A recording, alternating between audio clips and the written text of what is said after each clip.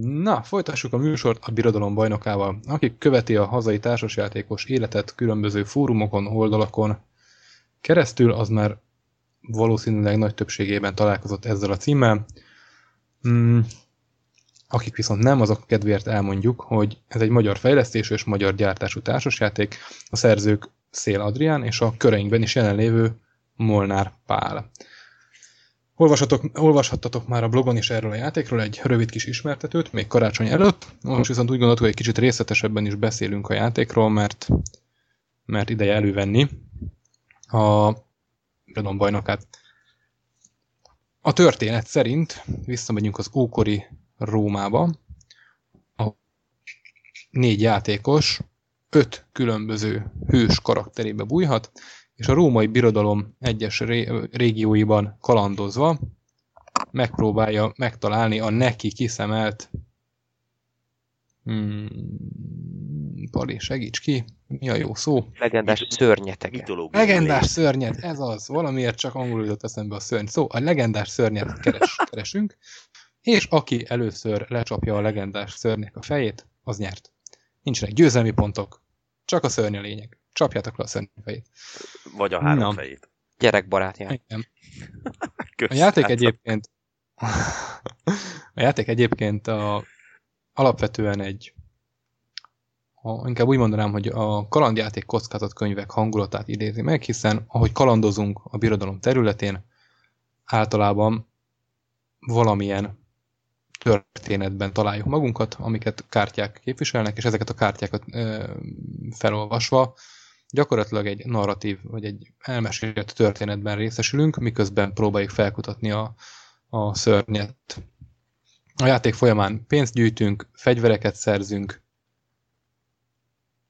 Tápolunk. Így van, tápolunk, mint minden valamire való hősös játékban, egészen addig, és próbálunk információhoz jutni, hogy hol van, illetve az elején arra, hogy hol nincs a szörny, akit keresünk, és amikor meg tudjuk határozni a pontos helyét, akkor felkereshetjük ezt a szörnyet, ha már elég erősnek érezzük magunkat ehhez, és ahogy már mondtam, lecsaphatjuk a fejét. Nagyon jól összefoglaltad, Imi. Igyekeztem. Remélem sikerült, de biztos jobban nem tudtad volna mondani, de csak azért, mert már valószínűleg 300-szor megtetted, vagy még többször. Ja, most én igazából tényleg azt szerettem volna, hogy én ezt már egy számos fórumon elmondtam is, hogy azért valaki más mutassa be, ha lehet ilyet kérni. Oké. No, én kipróbáltam a játékot végre valahára. Pali volt olyan kedves, hogy amikor a Pécsen járt, nekem nem sikerült kipróbálnom a játékot a klubban, mert akkora sikere nem fértem oda az asztalhoz, de Pali volt olyan kedves, hogy egy tesztpéldányt nálam hagyjon, és most végre sikerült társaságot találnom hozzá, igaz csak egy főt, de leültünk és kipróbáltuk a hétvégén a birodalom bajnokát, úgyhogy egészen frissek az élményeim. Hallgatunk. Jó volt. Tökre tetszett. Nem, egyébként, komolyan. hogyha valakinek nagyon nem tetszene, megmondaná? Elmondom mindjárt, volt Én pár olyan rész a játéknak, ami nem tetszett, de egy összességében az élmény jó, nekem jó volt. Tehát én egy őszinte kommunikációt kértem mindenkitől. Mindjárt elmondom, ne izgulj, hajjaj. Nagyon ne legyen őszinte, jó, köszi? Ja, jó, oké. Na, én úgy álltam fel az asztaltól, hogy ez egy nagyon pozitív élménnyel álltam fel az asztalt, úgy éreztem, hogy tök jót játszottam. A legjobb része, és nyilván erre is, tehát ez is van a játék közepében, azok a kalandkártyák. Egyértelműen. Nagyon tetszett a nagyon szépen, nagyon választékosan megírt történetek. Érződött az minden egyes kártyán érződött, hogy nem csak, hogy tehát, hogy mennyire fontos része a történetmesélés ennek a játéknak. Hogy nem az FFG csinálta ezeket. Igen, tehát nem csak oda vannak hányva a mondatok, hanem gyakorlatilag tényleg olyan, mintha egy könyvből egy fejezetet olvasnék, amikor előkerül egy lap, és tényleg mindig vártam, amikor a következő kártya hát mi egymásnak olvastuk fel, a kézbe került, hogy na most vajon mi történik a karakteremmel, úgyhogy ez nagyon tetszett, és azt mondtam a Rudi barátomnak a játék végén, hogy milyen kár, hogy 20 évvel ezelőtt ez a játék nem volt meg, amikor középiskolás voltam, akkor biztosan rommá játszottam volna ezt a játékot. Gimiben nagyon nagy sikere lett volna akkor nálunk. Úgyhogy én mindenkinek javaslom kipróbálásra. Én érzem, hogy ez egy családokkal is nagyon jó játszható játék, pont azért, mert maga a kaland része is egy nagyon választékosan, nagyon összerakott. Előre mit fogsz ezt elmondani? Tehát igen, tehát a kártyák is nagyon szépen vannak megfogalmazva, úgyhogy aki esetleg azon gondolkodik, hogy a gyerekével kipróbálja, középiskolás 10-14 éves, vagy akár nem biztos, aki játszott gyerekekkel, majd támassz alá, vagy cáfoljon meg, hogy ezt szerintem lehet simán 8-9 éves kor fölött, vagy 10 éves kor fölött játszani ezt a játékot, mert nagyon izgalmas kalandot élünk meg. Úgyhogy... Ezt tudom. Én is alá tudom támasztani. Én vagyok ebből a csapatból az egyik, aki várja, hogy hozzánőjön a fiam. És hadd mondjak én is pár szót, hogy én nagyon-nagyon szeretem a Tales of the Arabian Nights nevű játékot. Talán hallottatok is róla. Én már azt is szeretném kipróbálni. Olyannyira szeretem, hogy rengeteg időt fektettünk bele, hogy lefordítsuk a kártyákat igazi jó minőségbe, és tehát a kártyák meg vannak hozzá magyarítva, viszont a Tales of the Arabian Nights az egy nagyságrendjében egy sokkal brutálisabb játék, az van egy 300 oldalas kalandkönyv, tehát olyasmi, mint tehát gyakorlatilag olyan eventekkel van tele ez a könyv, szám szerint 2200 valamennyivel, amennyi a birodalom bajnokában is van. És ugye egy 2200 eventből álló könyvet soha a büdös életben nem fog senki lefordítani hobbiból, én sem. És ezért aztán, és amikor játszottunk ezzel a játékkal, a birodalom bajnokával, akkor egyértelműen mindannyiunknak az volt a benyomása, hogy ez gyakorlatilag egy magyar nyelvű Tales of the Arabian Nights Light, ami azért light, mert ugye nem 2200 event vagy esemény van, hanem mondjuk a 10, körülbelül jól mondom, Vali? Hát eléggé a 10, tehát 75 történetkártya van ugye, és 20 darab eseménykártya, 18 eseménykártya. És ez igen, tehát hogy éppen ez a játék, ez pontosan ezt a viszketést vakarja meg nálam, amit a Tales of the Arabian Nights is ad. Csak nem kell fordítgatni, mert ugye azért elég kellemetlen, amikor egy történetmesélős játéknál az történik, hogy te elkezded olvasni a könyvbe, és azt mondod, hogy előbukkan egy furcsa boszorkány, és így tudod, így végig őzöd a történetet, ahhoz egy kicsit így segbe rúgja a beleélést. És ez meg tudja ölni egy kicsit ezt a storytelling játékot, és éppen ezért ez a birodalom bajnoka nálam nagyon betalált a sweet spotba ennek a könnyített és magyar verziójával, úgyhogy nagyon várom, hogy a nagyobbik fiam mondjuk a 8 évet elírja, én nem várok 10-12 éves koron, még annyi időm nincs, ki tudja, hogy megérem-e. Úgyhogy én a 8 éves korban úgy tervezem, hogy mitológiai monsztereket fogunk gyakni, és hát mondtam Polinak is, hogy hát történetkártyás kiegek kellenének, ilyen kis boosterek, de hát sajnos Palin nem áll túl jól üzleti érzékkel, és azt mondta, hogy ebben nincs biznisz. Pedig hát szerintem mindenki ezért szereti ezt a játékot. Én nem így fogalmaztam, hogy nincs benne biznisz. Jó, hát túlozzak már egy bennem nincs energia. Jó, csak mert ezzel meg azt sugalod, hogy valami totálisan kemény üzleti szemlélet mentén készíteném a játékot. Nem. Akkor a precizitás kedvéért. De inkább nem mondok semmit. A lényeg az, hogy Pali szeretetből csinált ezt a játékot, és látszik, hogy nem úgy nyomja a bizniszt, mint a legvérprofibb ilyen, akik... Nem egy cool mini ornát. Nem egy cool mini ornat, vagy mondhatnék magyar példákat is, vannak sokkal professzionálisabb ilyen nyomulás, úgymond, a társasjátékpiacon is. Hát van. De a Pali nem így nyomja, hanem kimondottan visszahúzódóan, és én szerintem ez a játék nagyon elbírna ilyen eseménykártyás kiegészítéseket, akár tematikailag is, hogy egy-egy... Ja, ne haragudj, mondd fel csak be. Hát, hogy akár olyan tematikai jelleggel is, hogy egy ilyen 20 lapos kiegészítő, ami mondjuk egy történetet mondaná el. Tehát nekem ez a része indította be a fantáziámat. A játék többi része, különösen a csata, azt én írtam is a kritikám, hogy az egy ilyen teljesen általános, sem különös. Érdekes, mert egyébként a csatánál meg ilyen totál, tehát most nem az, hogy tudod, az emberben egy kicsit így megszólal a védőhang, hogyha a játékáról van szó, de például szerintem a csata az tök jó lett. Tehát, hogy igazából nagyon, tehát az idősebbek is szerették. Tehát, hogy most Békés Csabán voltunk a klubban, és ott egy 60 év feletti úriember, meg 4-45 év feletti hölgy volt az, aki játszott. Tehát ők leültek 5-en, mert egyébként úgy adtunk komponenst, hogy le tudjanak ülni. És a csajok azok szabályszerűen sikolgattak a harc közben. Tehát, hogy sajnos én sznob vagyok, tehát ezzel nem képviselem már szerintem a tömegeknek az ízlését, és ez ilyen szempontból rossz, mert nem tudom úgy átérezni mondjuk, mint amikor ha 10 éve ültem volna, akkor egészen más lenne. Na, én pont ezt mondtam, hogy és pont ezért éreztem azt, hogy ha ez a játék engem 15-20 évvel ezelőtt talál meg, akkor biztosan rommá játszanám.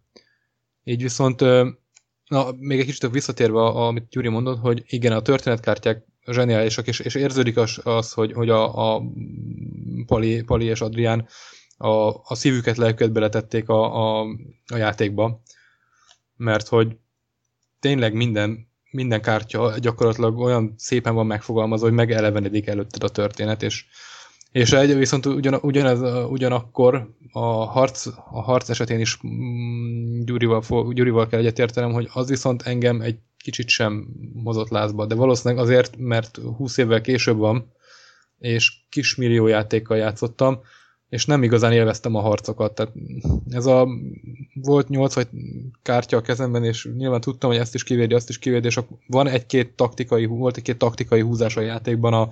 Oké, kijátszott egy törzslapot, ki tudtam védeni, megint ő jött, megint kijátszott egy törzslapot, megint ki tudta, egy törzsre támadó lapot, megint ki tudtam védeni, és most átvettem a kezdeményezést, akkor mit játszok ki? Hát persze, hogy törzslapot, ha már nincs a kezében, és egy-két ilyen megfontolás volt, de összességében nekem a harc tetszett, hogy Gyurinak is a legkevésbé a játékban olyan... Azt nem érzem problémának, mert most nem kell, hogy... Nem. Egészében véve tetszett, és van olyan része, amit kiemelkedőnek tartok, és szerintem ez a játékok 99%-ára igaz. Tehát, hogy így...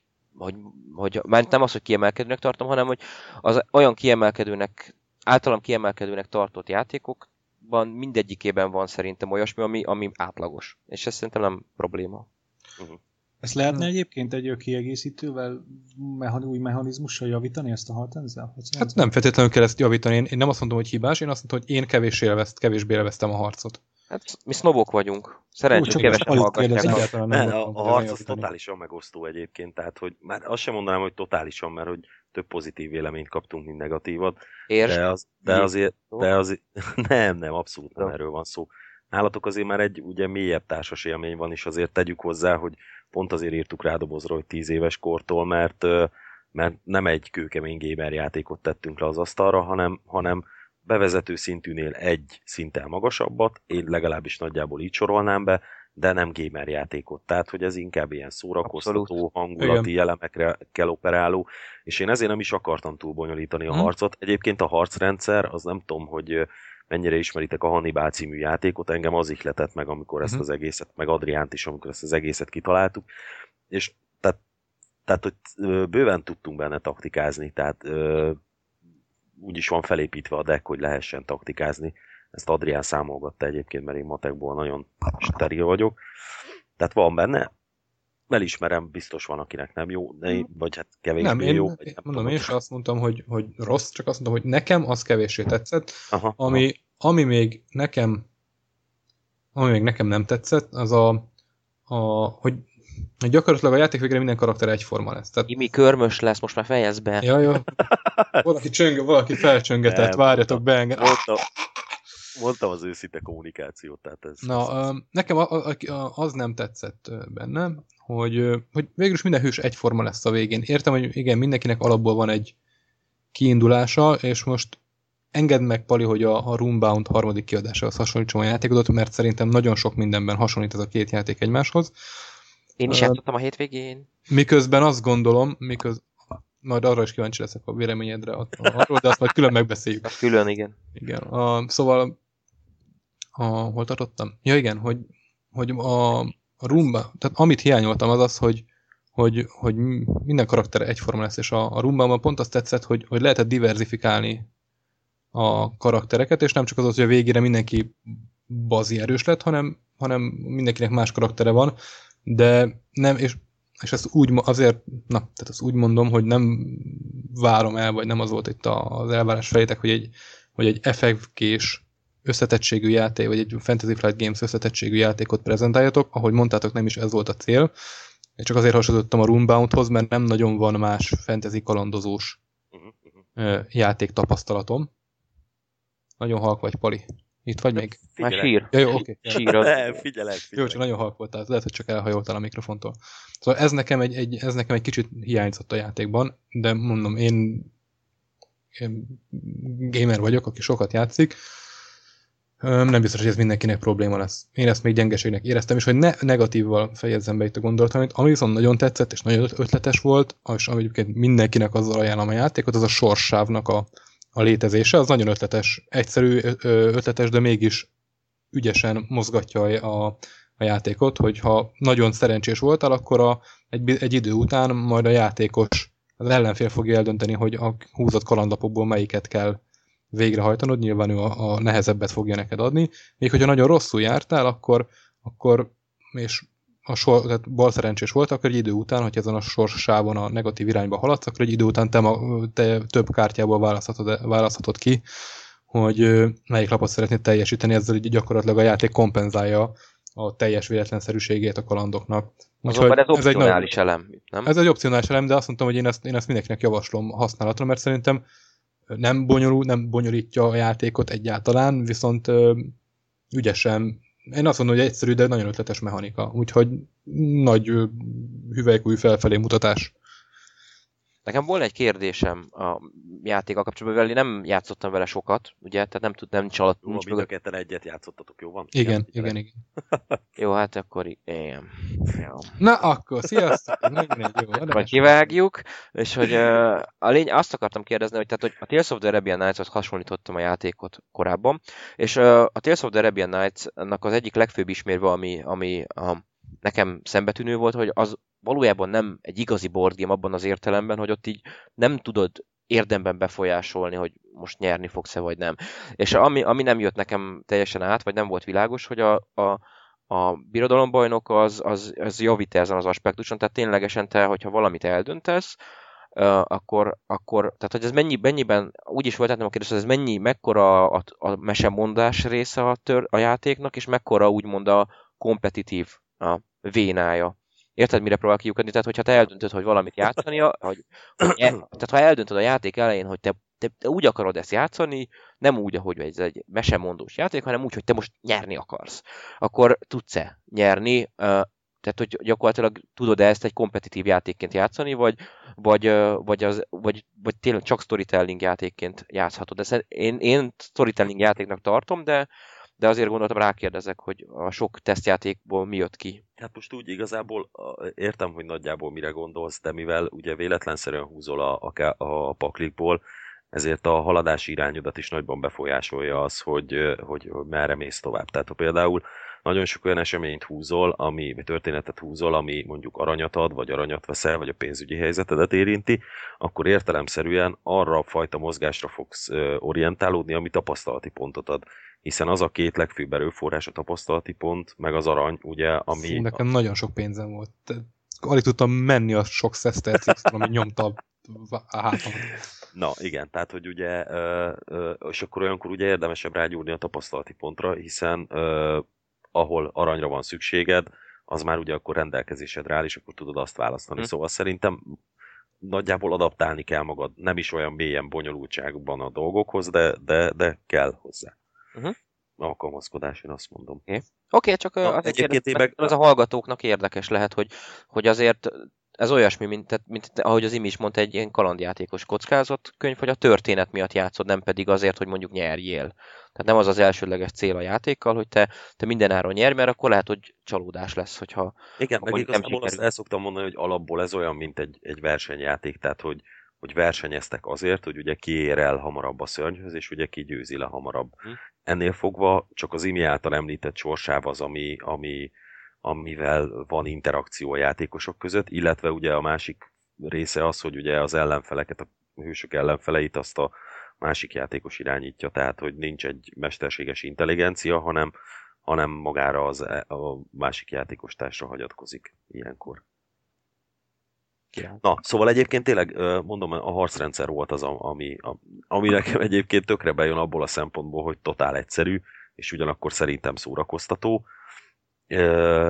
És ez volt az, amire úgy kaptuk az ívet, hogy egy kicsit hogy húzza a játékidőt, akkor utána más azt mondta, hogy baromi jó volt, meg nagyon élvezte, hogy hogyan kell kitaktikázni a dolgokat, szóval tehát ennél volt egy ilyen ambivalencia, tehát a játékról nagyon pozitív visszajelzéseket kaptunk, legalábbis eddig, de ez az egy dolog volt, amit ilyen kicsit ilyen arra már beszéltünk, hogy egyébként a játék gyönyörű? Tehát, nem tudom, Gyuri, te már láttad-e, voltál a kezedben Ne sérts példány? Ne sérts meg. Ja, értem, ne harra, tudom, hogy te tiédet dedikálták először. Nem dedikálták, akartam, hogy kimond, hogy... Másik, de megvan, tehát megvettem. Nem kaptam ingyen példányt, tehát megvettem, és nagyon szép valóban. A doboz konkáv mi voltán kívül nem találtam kivetni való. Tehát az, hogy tudod, hogy kicsit horpad a doboz, mert a gyártás az valahogy... De amúgy a kivitelezés tényleg gyönyörű, és szerintem így magyar viszonylatban példátlan. Igen, abszolút. Tehát, hogy így az elég, most már azért volt egy pár magyar játék a kezemben, többségük absztrakt, és hát összesen lehet hasonlítani. Igen, szóval gyönyörű.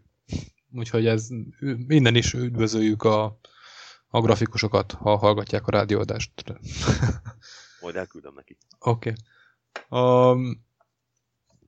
Én összességében azt gondolom, hogy sőt, kerekper ezt kimondom, a legjobb magyar játék volt, amivel az elmúlt időben játszottam.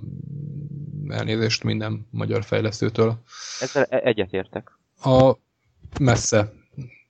Nyilván ez ugyanúgy ízlés kérdése, mint bármi más, de... Hát nekünk közelebb áll a szívünkhöz ez szerint, mint Magyarországon amúgy jellemző absztrakt játékra, tehát én nekem is ez áll legközelebb a szívemhez.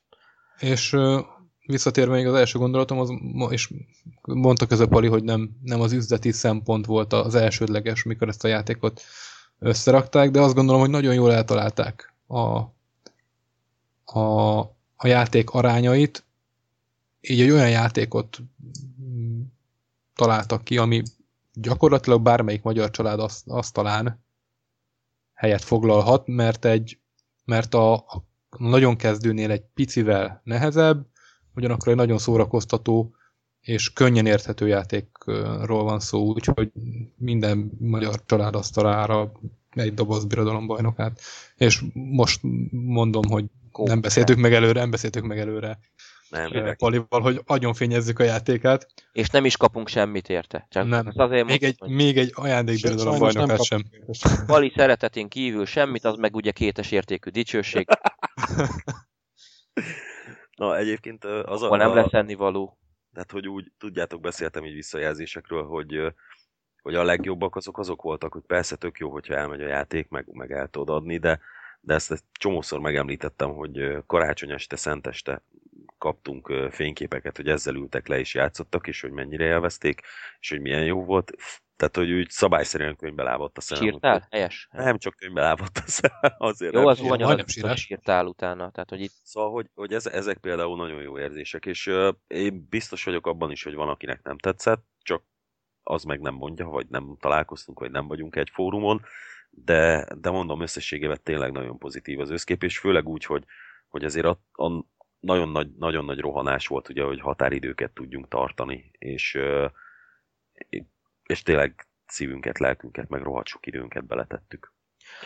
Egyébként tök rossz, utálok ilyenről beszélni, mert most ilyen önfényezés, meg most ti is fényeztek. Nem, ez nem az. Most már akarod, hogy beszéljek megint a nekem nem tetsző harcrendszerről? Megint egyensúlyba kerüljön a mérleg? Vagy? Nem. Ja, picik a tokenek, de ezt mintha már olvastam is volna valahol. Igen. Egy kicsit hát annak meg egy igen praktikus oka volt, ugye egyrészt gyártási költségek, másrészt meg ugye, hogy az A5-ösre csak úgy fértek ki ezek a dolgok, ha ilyen tokenek lettek volna. Egyébként az eredeti elképzelés az volt, nem tudom mennyire játszottatok a Clash of Cultures-zel, hogy ugye ott, amikor kifejlesztesz ugye egy nem tulajdonságot. Mit fejlesztesz a Clash of Cultures-ben, Gyuri? Tech-et.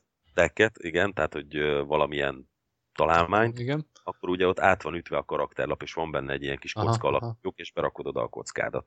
Na, most ez cardboard, tehát az nem ilyen vastag. Igen. Na és akkor ugye azt szerettük volna, de az körülbelül olyan 1000 forinttal megdrágította volna játékonként a költséget.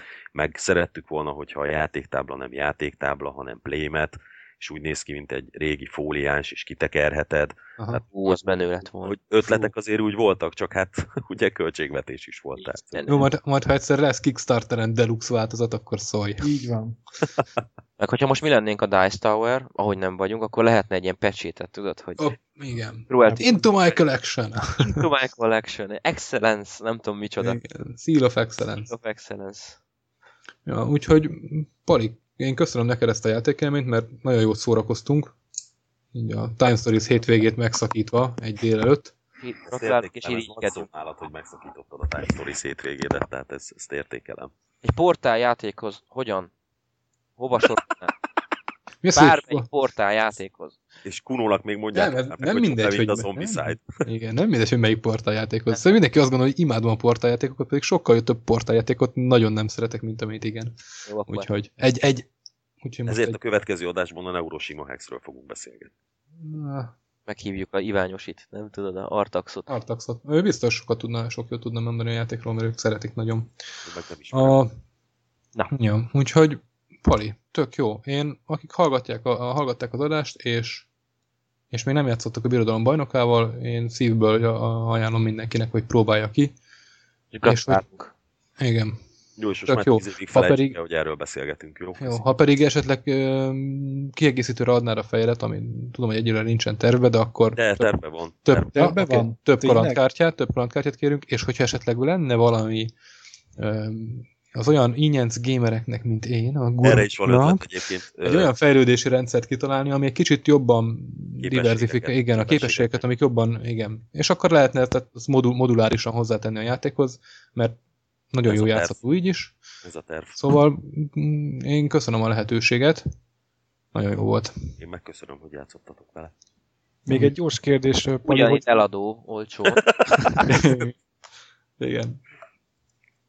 Hogy fog eljutni a nagy közönséghez még jobban? Tehát, hogy minden család asztalára birodalom bajnokát felszólítással, hogy fogunk ebből... A mellé, mindenhova. Igen. Most ez ilyen nagyon érdekes dolog, mert egyébként, hogy én azt hittem, hogy akkor, hogyha van egy jó termékünk, amit legalábbis sokan jónak mondanak, és én is jónak tartok, ha nagyon meggyőznek, mert hogy egyébként sose bízom magamban eléggé, akkor majd úgy kapkodni fognak utána a nagykerek, akiknek ugye írtunk, hiszen nagyobb tételben nagykereknél lehet értékesíteni a dolgot, de ez nem történt meg. Tehát, hogy ugye a budapesti társasjátékos szakboltokban van, illetve ugye itt Békés megyében, mert hogy ugye ezeket az embereket ismerem. De nekem például elég furcsa tapasztalatom volt, tehát hogy ugye írtunk a nagykernek, meg bemutattuk, szabályt küldtünk, akkor képeket küldtünk, grafikákat küldtünk, és ugye mondtuk, hogy van egy ilyen, hogy esetlegesen a bekerülés feltételeiről tudnánk-e beszélni. És hát egy viszonylag olyan, hogy is mondjam, egy ilyen nagyképű válasz volt, hogy akkor hát jó, hát akkor küldjetek egy példányt, meg mondjatok egy árat, és akkor utána eldöntjük, hogy folytatódik-e a beszélgetés. És úgy ez nálam, ez annyira visszatetsző volt, hogy úgy ez nálam kiverte a biztosítékot, úgyhogy ezt a vonalat például nem is vittem tovább. Bocsánat, ez a nagyker, ez az ilyen nagy játékboltokat, az ilyen commerce játékboltokat az Ocean mellett, amiket az ember megtalál, ilyenekre gondolsz?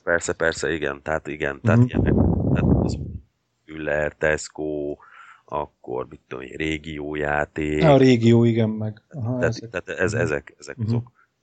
Úgyhogy tehát, hogy ebbe való bekerülés az nehéz. Tehát, hogy ennél fogva ugye a játék ismertsége, tehát például a Facebookos társas csoportban szerintem majd mindenki ismeri. Ugyanakkor, ha kevés üzletben van, akkor kevesen ismernek arra vállalkozni, hogy ugye vásár. Igen, az lenne a nagy lépés, hogyha ez ott megjelenne ezekben a boltokban. Mert pedig, hogyha ott kapható az a magyar népmesés játék, ami hirtelen nem ugrik be a neve. Magyar népmesés játék, amit nem is akarunk most összehasonlítani. Ha azt sikerült elérni, akkor szerintem mindenképpen jó lenne, ha ti is el tudnátok, vagy biztos el tudjátok érni, hogy a tiétek is kapható legyen. Na, majd beszélek Balázsral, és kérek tippeket. Ja, jó ötlet. Lehet. Még egy dolog, hogy igaz-e a pletyka, fúj, hogy lesz nyereményjáték, és lehet nálunk majd nyerni. Igen, mindenképpen szeretnék egy példányt felajánlani a Cruelty Free Pirates hallgatóinak, olvasóinak, és minden egyéb módon... Ezt is kivágjuk majd. De akkor ezt megnyerhetem én is, ugye? Nem. Hát attól függ. Még nézd meg az összeférhetetlenség fogalmat, azt majd olvas utána egy kicsit. Jó? Hát várj, Gyuri, nem biztos, nem nyerhetem meg, de Gabi megnyerheti. Igen, Gabi megnyerhet. Oké. Elég, hogyha hozunk egy törvényt, ami lehetővé teszi. De azt tudod, hogy ez nem politika, tehát itt nem az van, hogy következmények nélkül lehet ám mutyizni. Kemény dolgok lesznek, érted? Közben te... Kemény, mint a vitorlarúd. Ja. Érted? Jó. Na jó. Van lesz nyereményjáték, igen. Köszönöm szépen, hogy felkínáltátok a lehetőséget. Meg köszönjük szépen a felajánlást. Istenem, a felajánlás magától felajánlotta. Úgy ki addig terrorizáltuk. Igen. Olyan cukik vagyunk ezzel a körbe nyalizás, olyan jó. Figyelj, hallod, Pali, nem is kell felajánlani semmit. Itt van ez a használt példány, amit én is tesz példány. És jó, oké, hogy hiányzik belőle egy karakternek a tokennye, de most jó lesz, ez kicsit megkoptak a kártyák szélei. Trevicsekkel írod alá, és akkor úgy a kettő. Nagyon diszonás lesz, mert a... Csevicsek. Jó van, már hagyjatok már. Nagyon diszonás lesz, mert a Pali játéka lesz benne a Kuba El Presidente kiegészítő dobozában és a Csevicsek aláírásával. Valaki biztos értékelik. Különleges extra gyűjtői kiadás. Multikulti az divat manapság, úgyhogy. Na jó, akkor szerintem ennyi, nem? Köszönjük Igen, nagyon szépen. Köszönjük. Mindent köszönjük. Mindent, igaz? Minket hallgatatok, meg mindent. Úgy általában. Mindent. Most, hogy ez volt a 10. jubileumi adás. Nagyon jó. Ja, azt hittem mondtuk hozzá valamit. Nem, semmi. Nem. Hagytuk, hogy beégjél. Ja, jöttem. Azt a végét vágjuk majd ki. Jó van, oké. Oké. Na, akkor köszönjük szépen még egyszer. Mindenkinek kellemes éjszakát, napot. Sziasztok! Sziasztok!